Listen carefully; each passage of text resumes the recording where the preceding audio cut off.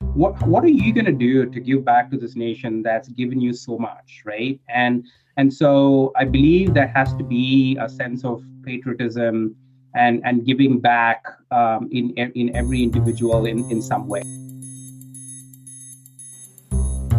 Hi, and welcome to another episode of South Asian Stories. I'm your host, Samir Desai. In this episode, I had the pleasure of chatting with Dr. Raj Iyer. Dr. Iyer is the first Chief Information Officer of the U.S. Army after the Pentagon created the position in July 2020. Dr. Iyer is one of the highest-ranking Indian American civilians in the U.S. Department of Defense. He holds a PhD in electrical engineering and serves as the principal advisor to the Secretary of the Army.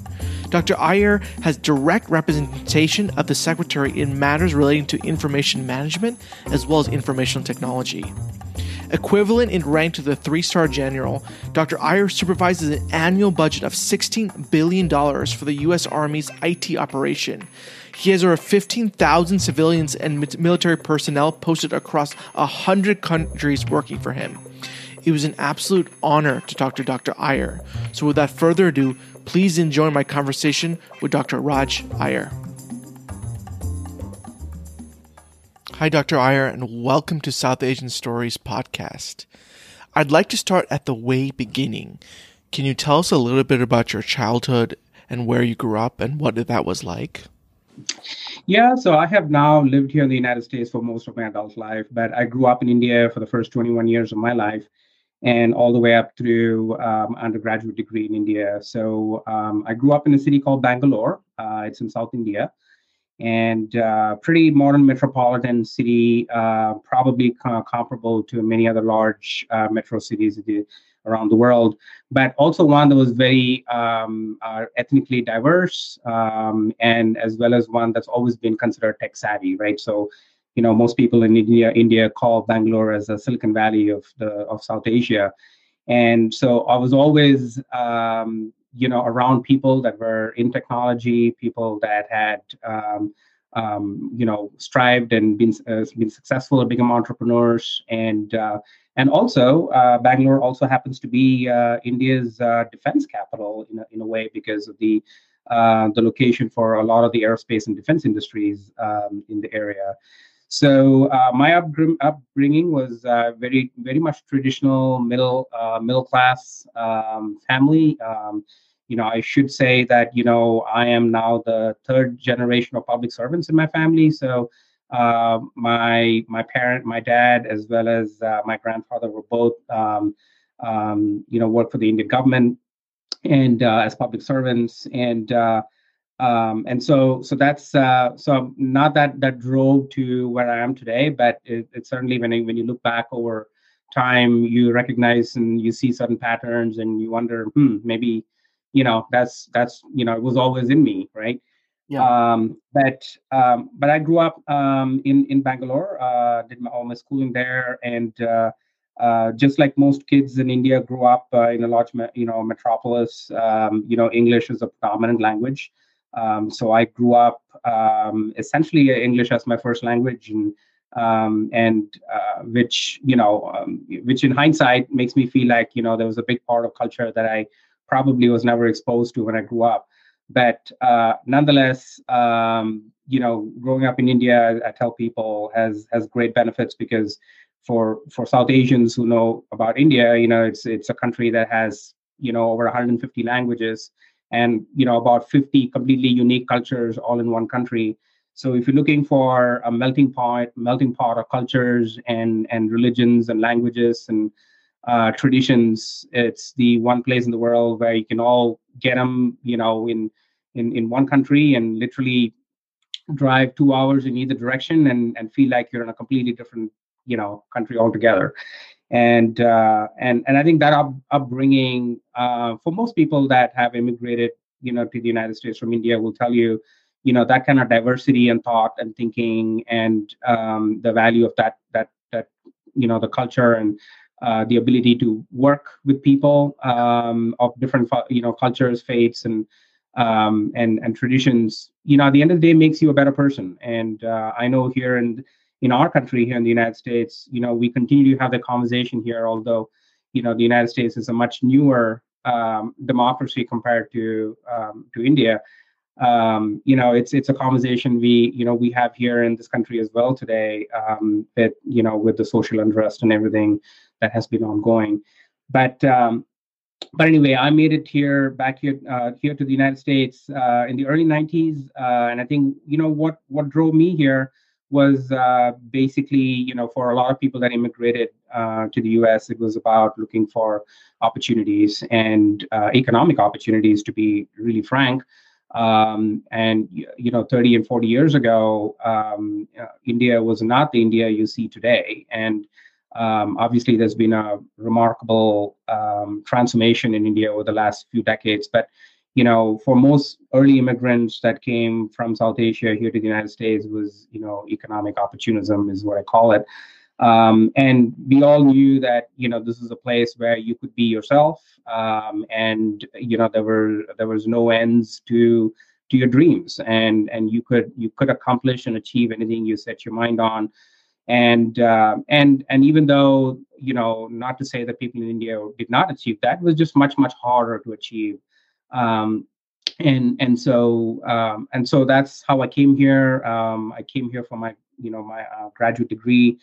And I was actually really early on, I had decided that, I really wanted to get a PhD as well. So I stayed on for actually, 5.5 years to graduate school, and did a master's and PhD degree combined in electrical engineering at the University of Texas at Arlington, just outside Dallas. And again, people say, hey, why did you land there? And I tell people that was the only affordable school I could go to, quite honestly. And I tell people the story about how my dad had to, he had to literally wipe out his entire lifetime savings to buy me a ticket and pay for the one semester of tuition, and just a little bit of money to put in my pockets to send me here.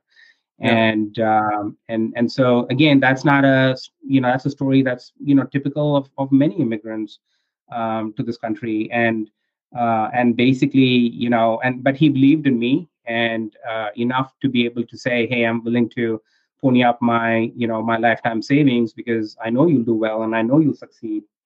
But you can certainly imagine the pressure, on a 21-year-old at that point, that has to make it happen. But I certainly did, and again, this is what I tell people, is that this is the land of opportunity, and if you work hard and you really, really hard and you want to make it happen, you will make it happen. So I was fortunate enough to scrape through the first semester, but then be able to get on a fellowship from the university that carried me on for the next 5 years, and essentially paid for my graduate school education all the way through, right? So again, it's one of those things that in this country, again, a lot of immigrants who come here will tell you that it's you do the right thing, and you are rewarded, and it's, at the end of the day, it's still a meritocracy, and that matters. Yeah. So those were really my kind of humble beginnings in the country, and in here when I got here. And so I'd say from that point on, there was like really never turning back. And I set my, I set my goals higher and higher as I moved forward, and to, and again, maybe not a surprise, but I was able to accomplish every one of the goals that I have set for myself, and it just continues to validate the fact that this nation continues to be the land of opportunity. So as you were, as you were going through your career, were you always interested in technology? And you said like you were always aiming for the next bar, getting the next place. Was there any setbacks that you happened that meant kind of like pushed you off the road, that you're like had to dust yourself off and get back on it? Anything you can? Oh, absolutely. I would say many times, right? And so I'd say probably the first time that happened to me was, so even when I was in graduate school, as I started working on my doctoral degree, I had the opportunity to actually co-found a .com startup company. And this is, in the days of the, .coms, when, it was so easy for anybody to start one up in the 90s. And so and again, so again, this was again a test for me to see, hey, I've always had kind of like an entrepreneurial edge in me, and so my graduate professor and I, co-founded a company, and we grew it to a pretty large company in the 10 years. In the first 10 years I was there, the company basically transition technology that we had developed at the universities and commercialized that. But sure enough, I mean, this is just around the time when the dot-com bust happened. We were at one point, looking at, private equity valuations of over $200 million for our company. And, within a matter of weeks, saw that all go down and to literally nothing. And so it was the first real lesson in, hey, this is capitalism. This is how it works. And so you gotta ride the highs and the lows. And as painful as it was then, and looking back in hindsight, thinking about, hey, was there anything I would have done different? Sure, but no one can really predict the future, and that's But again, it's all about resiliency, and when you are in the right environment and in this nation, I believe that you are able to be as resilient as you can be. And so I said, hey, it's a good time to switch careers, and that's how I landed at the United States Army for the first time. So there's always some good to come out of bad things that happen to you. Yeah, yeah. So tell us how about the opportunity for the U.S. Army. How did that come up, and how did you take advantage of that? Was that when I was reading the article, it sounded like it wasn't part of the plan, but just came up as something that you had to take advantage of. Oh yeah, so 2 times, right? So this is my second time actually coming back to the Army as a CIO. So I joined the Army in 2002. And like I said, that was my first exposure to understanding, what the United States Army was about, because the United States Army was actually one of my customers for my dot-com startup company. And so I was actually actively engaged with working with the Army as a customer, had made several visits to Army bases and Army clients. And always intrigued me as to, how the Army at that time. Now, remember, this is when you talk about 2001, 2002. That's when 9/11 had just happened. Right. And for most people that know this, the 10 years preceding that, the Army was in a what I call had piled up huge technical debt. Because the Cold War had ended, right, after the 80s, and the entire 90s, the Department of Defense as a whole and the Army really, was in a period of extremely reduced readiness, no modernization. There were people that had just were just carrying on with their jobs, and then 9/11 happened. And it suddenly changed, the fact that the Army was now in an active war in the Middle East, and it happened, almost, instantaneously.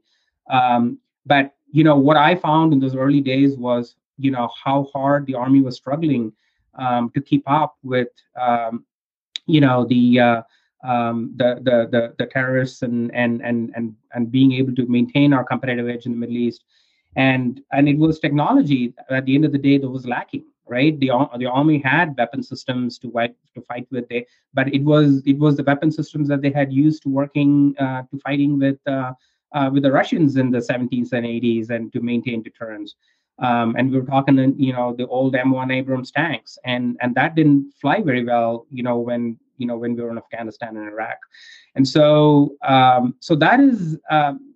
So the more I started talking to some of the Army, folks that I knew and people that I had built a friendship with, it just occurred to me, it's like maybe now's the time for me to actually give something back to this nation, right? This nation has given me so much in the past and has gotten me to where I am. I really felt like, I owe it to myself to turn something back.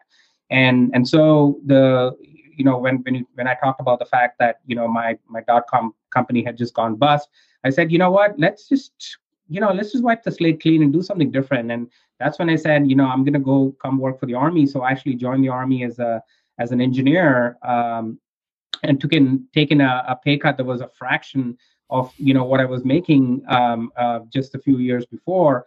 And I expected to be there maybe for 2 or 3 years, just trying to get a good feel for what it was to work for the government. I actually stayed on for 10 full years, right? And so what made you stay on for 10 years? Well, so again, like I said, it was a fact that I couldn't, every day I used to go into work. It felt like, there was something that you were given back to the nation. So in those days, it was all about, fielding new weapon systems, the MRAPs, armoring the Humvees, because they were getting blown up as like tin cans in Iraq. So it was, the engineering that went into that, working with scientists and industry, and knowing that somehow what I was contributing to was a little bit to keep our our soldiers safe and our nation safe. And Yeah. and it was the fastest 10 years that went by before I realized hey, maybe I should try to do something else different. But this time around, again, when I came back to the Army the second time around as a CIO, just 4 months ago, that again was completely unexpected. And because I had, after my first time in the Army, I had moved out to the private sector, had been there for about 10 years. And then out of the blue, I get a call from the Pentagon saying, hey, we're interested in talking to you. And, we've heard a lot about you. You might be the right candidate. We've been trying to fill a position for the CIO. And I actually told them, no, I'm not interested. Really? I've done my part. Yeah, I said, I've done my part for the Army. I'm having a good time.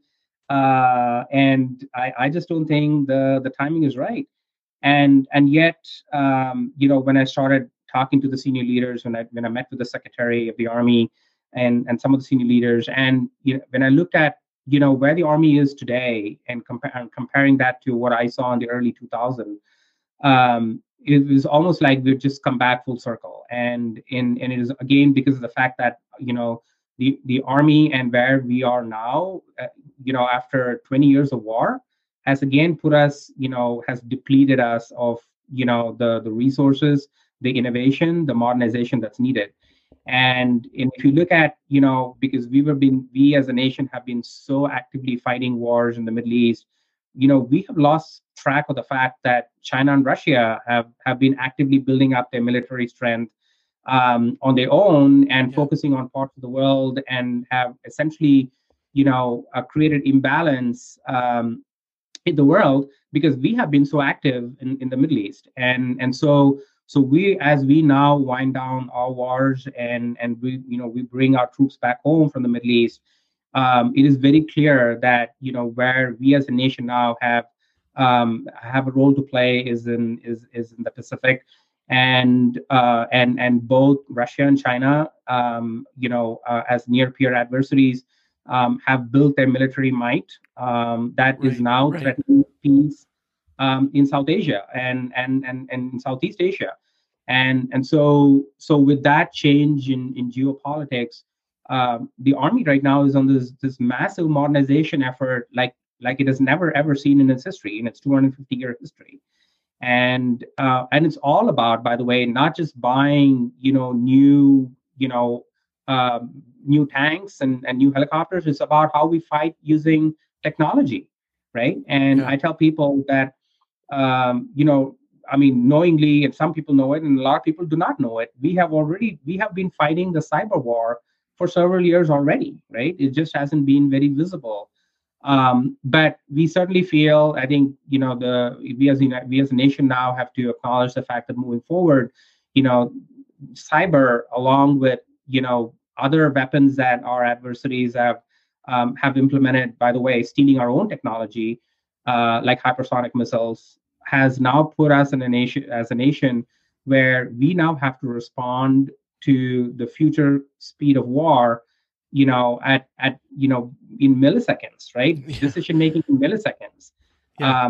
When you have something that's coming at you at hypersonic speeds, it's not like you had the luxury of time you had in back in the old days of Right. the army. Right. Right. And so the role that technology plays in the army, and how the army has embarked on leveraging artificial intelligence and machine learning and data as the ammunition of the future fight, really has positioned a much broader, stronger role for technology in the army like it has never been before.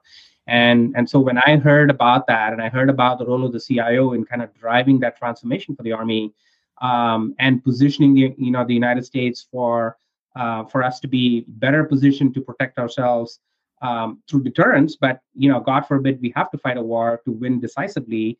That is through technology, and if I could, as a CIO, play that little role in terms of getting the army there, it's certainly something that will have lasting impact on the security of the nation. Yeah, that is amazing, and just the amount of impact you have, from your position, from where you were before. You had your first stint, then a second stint, in a leadership position.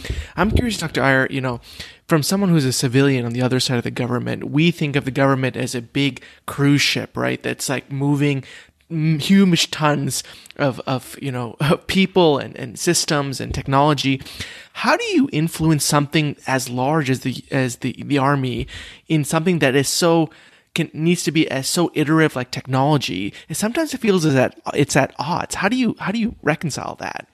Oh, it absolutely is, right? And that is the hardest problem that we have. And my toughest challenge of my career, my 30-year career, is exactly what you just said, right? So you hit the nail on the head. And it is all about bringing culture change, right? It is about, one, given how large the army is. I mean, we're talking, 1.4 million soldiers, civilians worldwide in 150 nations, fighting, today in areas where a lot of people don't even know and can't even show, point the countries on the map, and yet we're there, because we have interests that we have to protect. But at the end of the day, what I feel, and again, this is, coming back into this job that has really put me in a much more strategic position, is really a recognition that when you are in a position like where I am, where I have to run a 15-20 billion dollar enterprise. I mean, that's the Army's annual IT budget worldwide. It's really about setting conditions for success for the big army to succeed, right? And because it's never a one-person job, it has to be a grounds up, bottoms up, grassroots campaign where we excite, motivate, and incentivize everybody to do the right things and pull in the right direction. And so what I tell people is that, hey, I'm the chief information officer, but I see really myself as, the guy that's just, trying to get everybody excited about why we're doing this. Because if you can get people excited and you can show the impact of what they're doing on the mission of the army, and we can talk to them about the urgency of, the urgency for change and why that has to happen now, and what that means for us in terms of national security.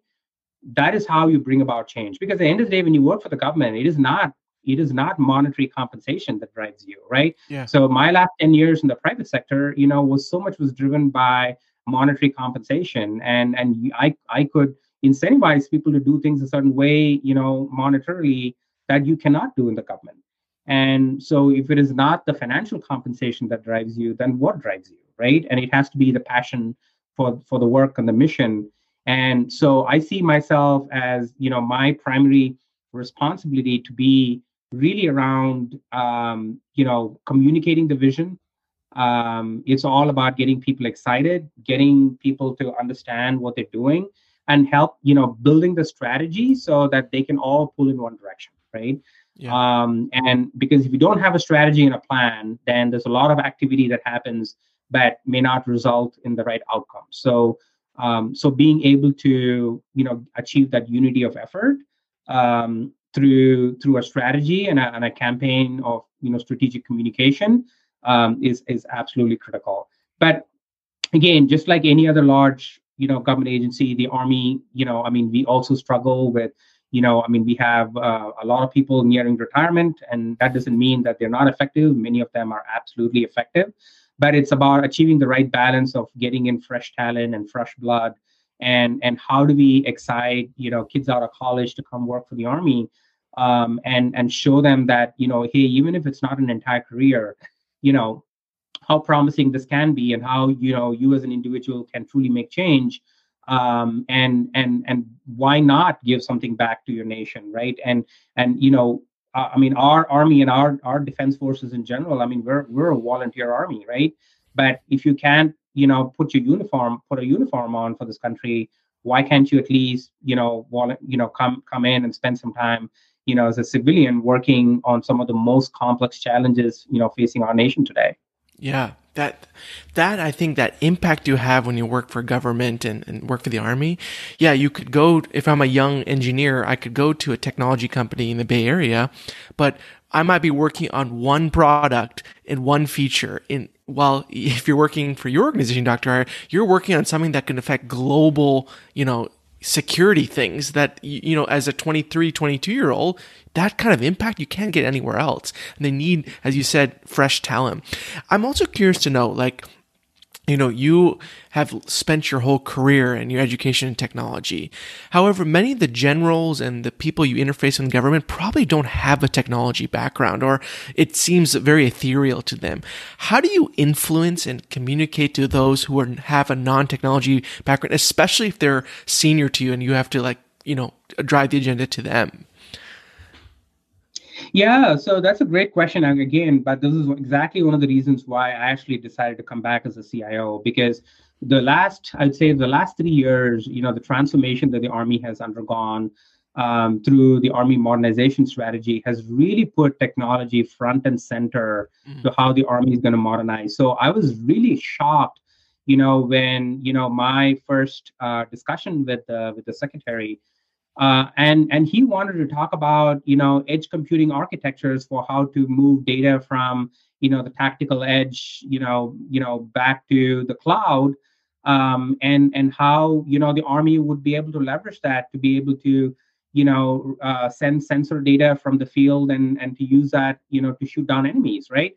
And so it was the Army actually the last few years at the very senior levels have gone through tremendous transformation to get a good understanding of technology, and again, not a deep understanding, but a great appreciation and understanding for the role that technology is going to play, and how everyone, whether you're in uniform or a civilian, you are going to have to be tech savvy to be able to fight the future fight. And so I can tell you, I sit in meetings with 4-star generals who can go, head to head with me, talking about technology in the Army today. Really? Wow. Yeah. Oh, absolutely. And so it truly is has changed things, and is setting the right tone for the change in the culture change that I talked about, right? Because so much of that has to start from the top, the vision and showing that you get it, and the fact that that you support it, and it is no longer about IT and technology is a back office in the Army, right? So my job as a CIO is very little to do with running desktop computers and email and SharePoint, or getting people account access, or resetting their passwords, and any of that stuff, right? So we have now put technology and digital transformation center to how we're going to fight. And I can tell you, in fact, I find it hard in several meetings to keep up with 3-star and 4-star generals who are able to speak more technology than even I can. Wow, that absolutely is. That's way different than what someone on the other side would imagine. That's great. That's a great story. Dr. Iyer, talk to us through, someone who works in the Army, and especially your job, what is your day-to-day like? Is it, people have a vision of what they see in the movies, and can you bring us into it, bring us back into reality of what your job is like, and what is it like to work for the government from the inside? Yeah, so at my level, right? Obviously it varies, but at my level, I like I said, it is very strategic, and it's all about bringing people together, Okay. right? So I would say it's one is strategic thinking, right? So my job as a CIO was really about establishing that vision for the future, because there were already quite a few efforts underway before I got there. So I certainly cannot take credit for the things that the army is already doing today. But what it lacked was a vision and a strategy to bring things together, right? So getting them aligned, like I talked about. So that is going to require a lot of strategic thinking and visioning for what the end state should look like and how we get to that end state through a roadmap. And quite frankly, this is when I was in the private sector in consulting, this is exactly what I would do for large Fortune 100 CIOs and others, is helping them through setting these kinds of strategies for large corporations, right? Yeah. And so that is absolutely critical, in the army today. The second thing, like I said, is once you do set that strategy, it's about achieving consensus with all the stakeholders, because just like in any large Fortune 100 company, you know power, especially in a multinational, a global corporation that has business units all over the world. You talk to any of those CEOs, they will tell you that they don't really control. They can't make decisions for everybody all the time, right? They have to set that high level vision and the guardrails, and it's about how do you get everybody to pull together in one direction, right? How do you Yeah. achieve that consensus? And so I spend a lot of time truly trying to get people behind me, and oh, by the way, it works both ways. So it's always also me working as an advisor to them, right? So the 3-star and the 4-star generals that you talked about count on me as their trusted advisor, when it comes to technology, and they have a hard problem, how can they reach back out to the CIO, to help them solve that complex challenge. So achieving consensus is critical, because again, when you talk about cultural transformation, it's you cannot leave anybody behind. And this is why a lot of people feel like, hey, the government is bureaucratic, because things take time. But things take time for a reason, right? Because you do want to bring everybody on board with you. You don't want to leave anybody behind, and you do not want naysayers, right? You'll always have early adopters, and that's great, but you don't want to have naysayers. So taking the time to work through and achieving consensus is important. Achieving how we make decisions through governance is really important. So I spend a lot of time talking through how do we establish the right structure for decision making at echelon, at different levels in the army, right? And when you are decentralized, and not all decisions are made at the top, how do you make sure that you are able to make that you're empowering commanders to make the right decisions at the right levels that align with your vision and your strategy? And then how do you make sure that you have the oversight that's needed to make sure that you're not directing them, you're not policing them, but you want to make sure that you have the right oversight control to make sure that the execution aligns with the strategy that was set, right? Yeah. Yeah. And then I spend a lot of time, basically talking to people, because at the end of the day, the army fights with our people. It's about, how it's, and I tell people that despite the fact that technology is cool and we may have a lot of weapon systems in the army will tell you that we always go to fight with our people, right? And so it's really important to build high morale, and to be able to do things, make sure that we are addressing things like diversity and inclusion, and making sure that that people are able to are able to execute the mission, with the tools they need for the job, and are able to get their job done. And I spend a lot of time on listening sessions, right? So every time I go on travel to a command or a unit, I hear people out, because to me, I need to know what is happening on the ground, what is working, what's not working, so I can use that feedback to then help reshape the strategy if needed. That's great. That's really great. One of the things that you mentioned that I would love to touch on is diversity, inclusion, and identity, right? This is South Asian Stories. And have you, my guess, my hypothesis is in the military and in the government, there's not many people that look like you and I that is South Asian or, maybe even Asian. How have you dealt with your identity and who you are and your background in a environment that maybe doesn't have people that have, look and feel and talk like us? Yeah, that's a great question, right? So when I first joined the army, way back in the early 2000, it was certainly a different army than the army today. I can tell you that, and I see the difference, right? And those days, I certainly was, I believe, I was probably one of maybe a dozen South Asians in the army of over 1 million people at that time, Wow. right? And today, all I have to do is go to our global directory or email directory and search for just Iyer, my last name, and you can find dozens of them, right? Oh, and great. many of them in uniform. And it certainly is a really proud moment. And so it's certainly, it makes me feel proud that it's, it wasn't, I may have been one of the first ones that decided to go this path, but and like you said, maybe an unconventional path for a career. But today, I would say that is no longer the case in the army. And obviously, now having our first South Asian vice president in the White House, yes, is even more incentive and motivation for a lot of people from South Asia to recognize that, hey, if Vice President Harris can do it, I can do it, right? Exactly. And if so Dr. Iyer certainly can do it, we can do it. right. And then you look at the number of people in the administration in the Biden administration. Yeah.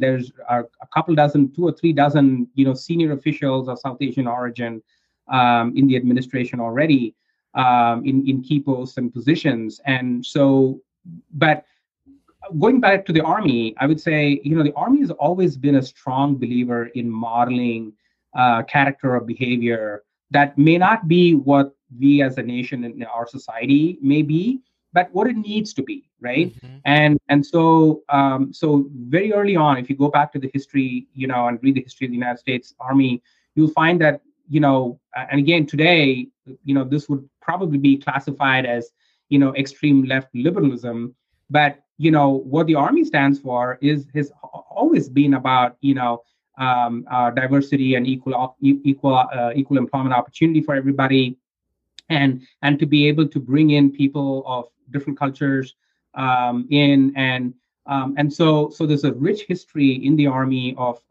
diversity and inclusion, just that the scale was never there in the past to what it's been. But I can tell you with there's things that are changing. As you probably know, Sikhs that wear turbans and wear beards are now allowed in the army to keep their turbans and their beards, right? Which is so important for them to maintain their identity.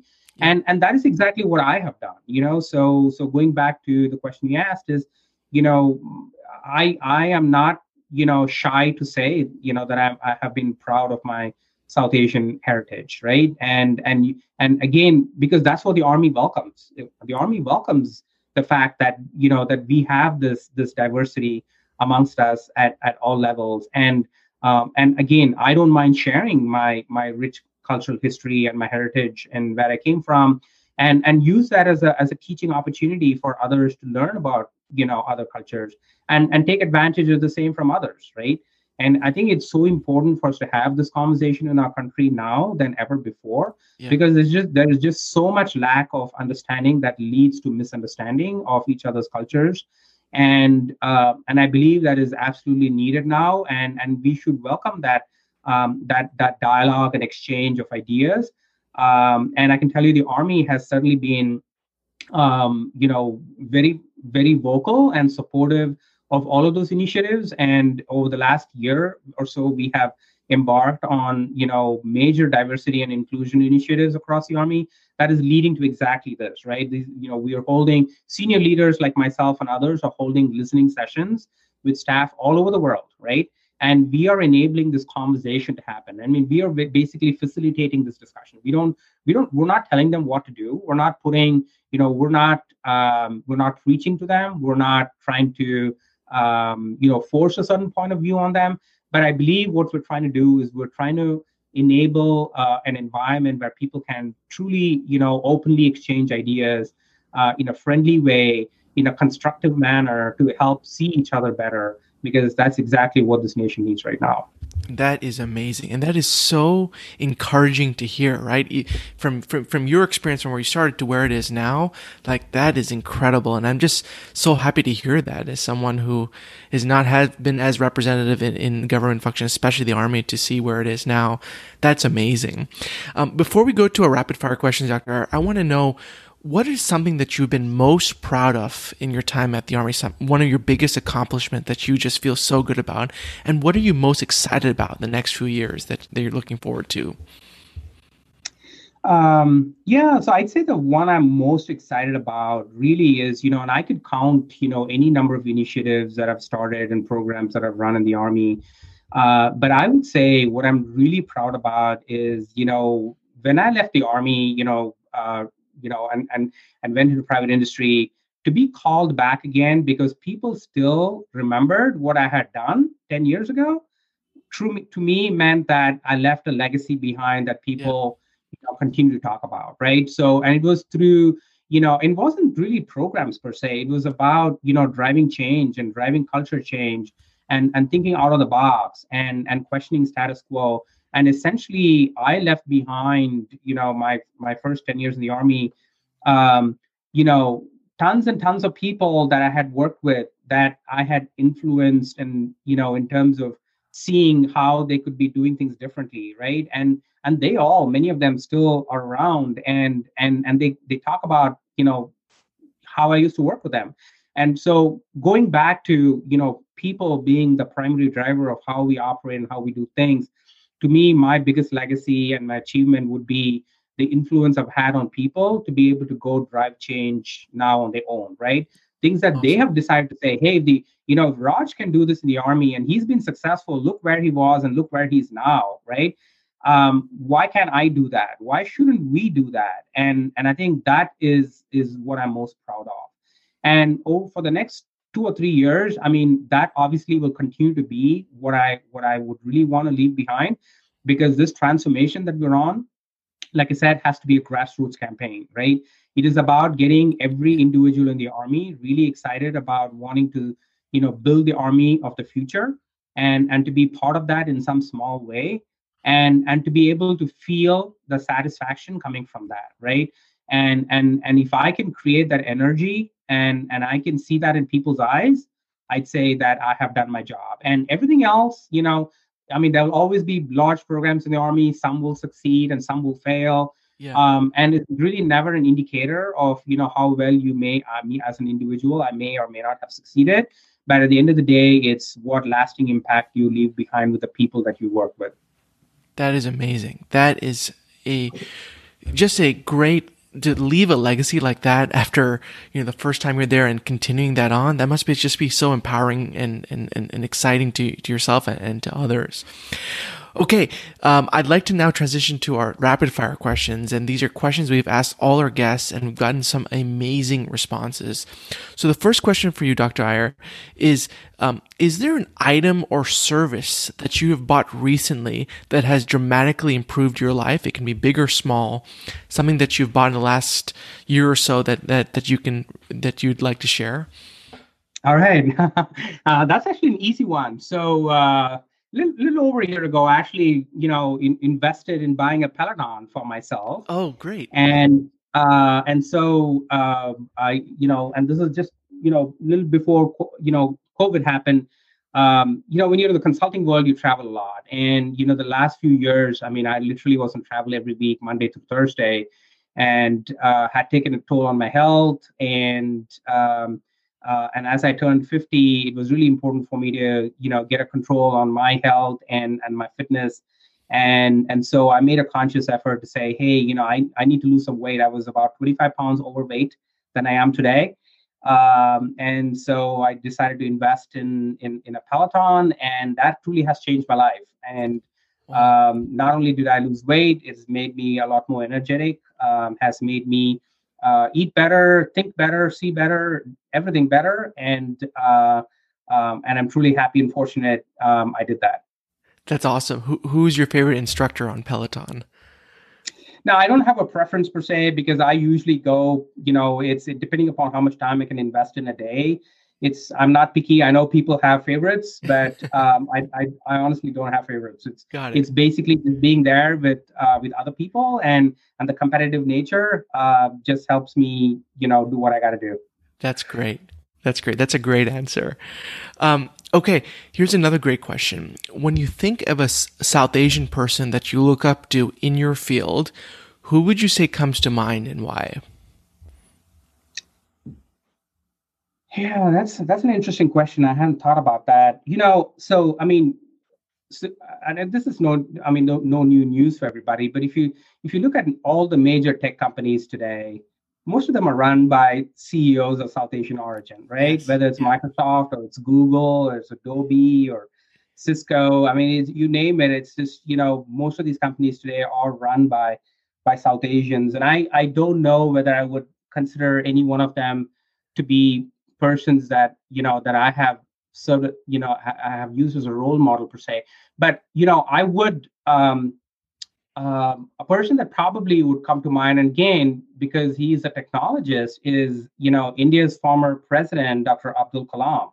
Mm. And not only was he a scientist and a PhD, and he he developed India's nuclear and missile programs, right?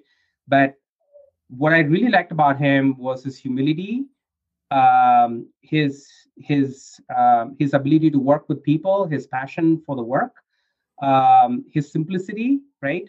And yet one of the smartest people on the planet, right? I mean, I think single-handedly, I think he was a person that basically moved India into the space age and to the nuclear age on its own, unlike other nations that either stole secrets from other countries or other nefarious activities. I think there are people like that are just so humble, and yet really really smart and intelligent. That's awesome. I didn't even know about him, so I'll definitely look him up after. That's great. Thank you for sharing that. Mm-hmm. Okay.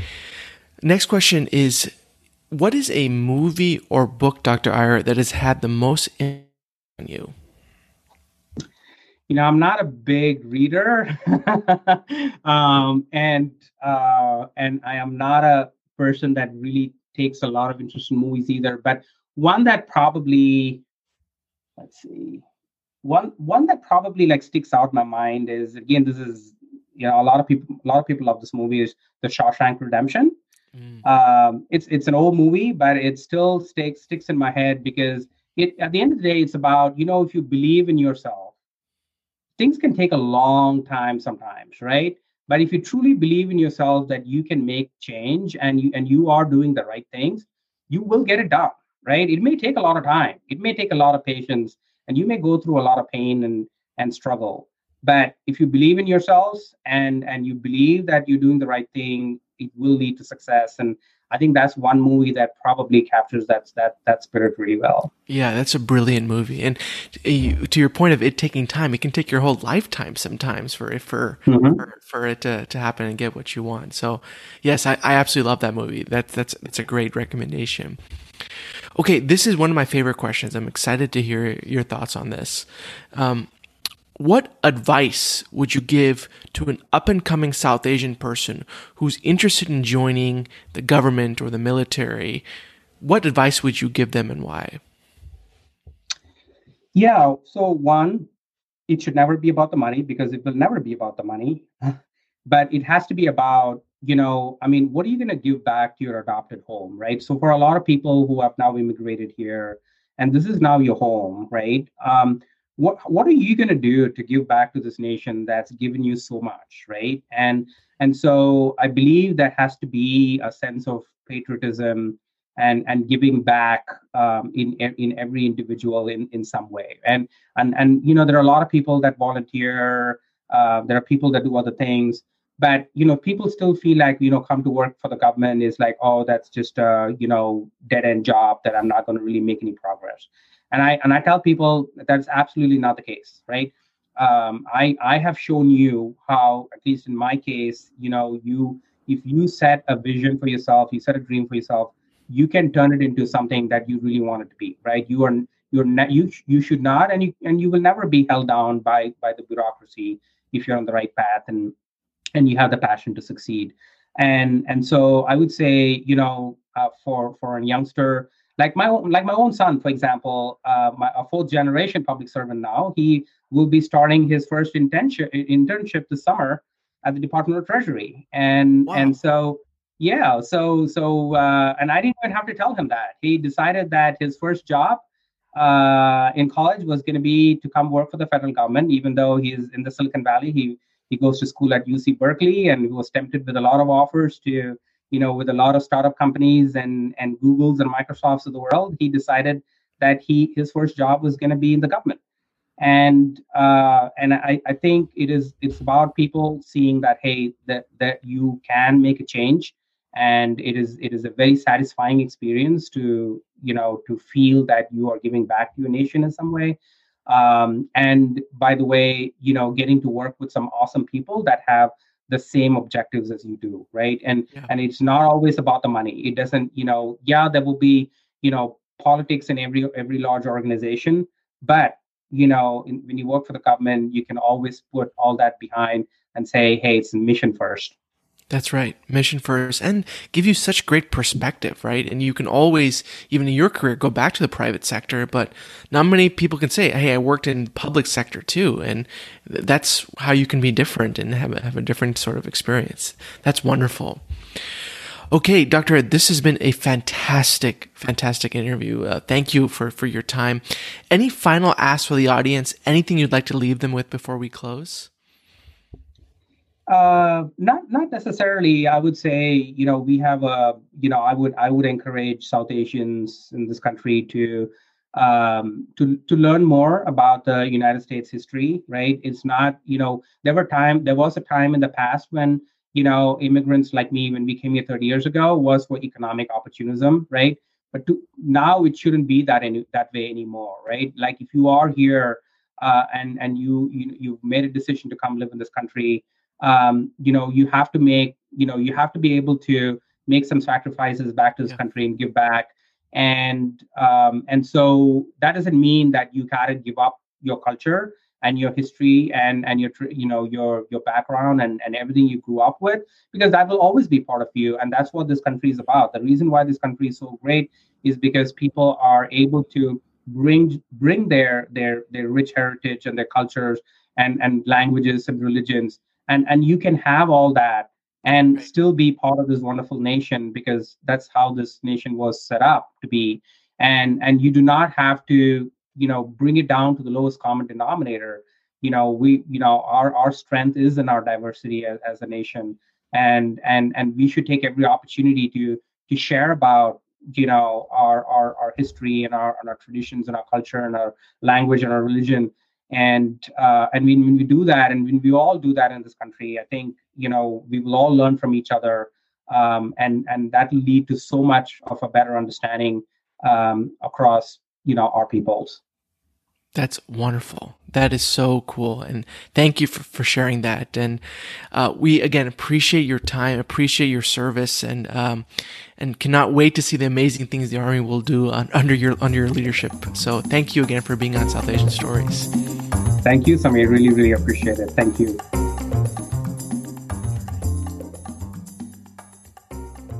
If you'd like to hear more amazing stories on South Asians around the world, please check out SouthAsianStoriesPodcast.com and subscribe to our email list. That's SouthAsianStoriesPodcast.com. Thanks a lot, and see you next time.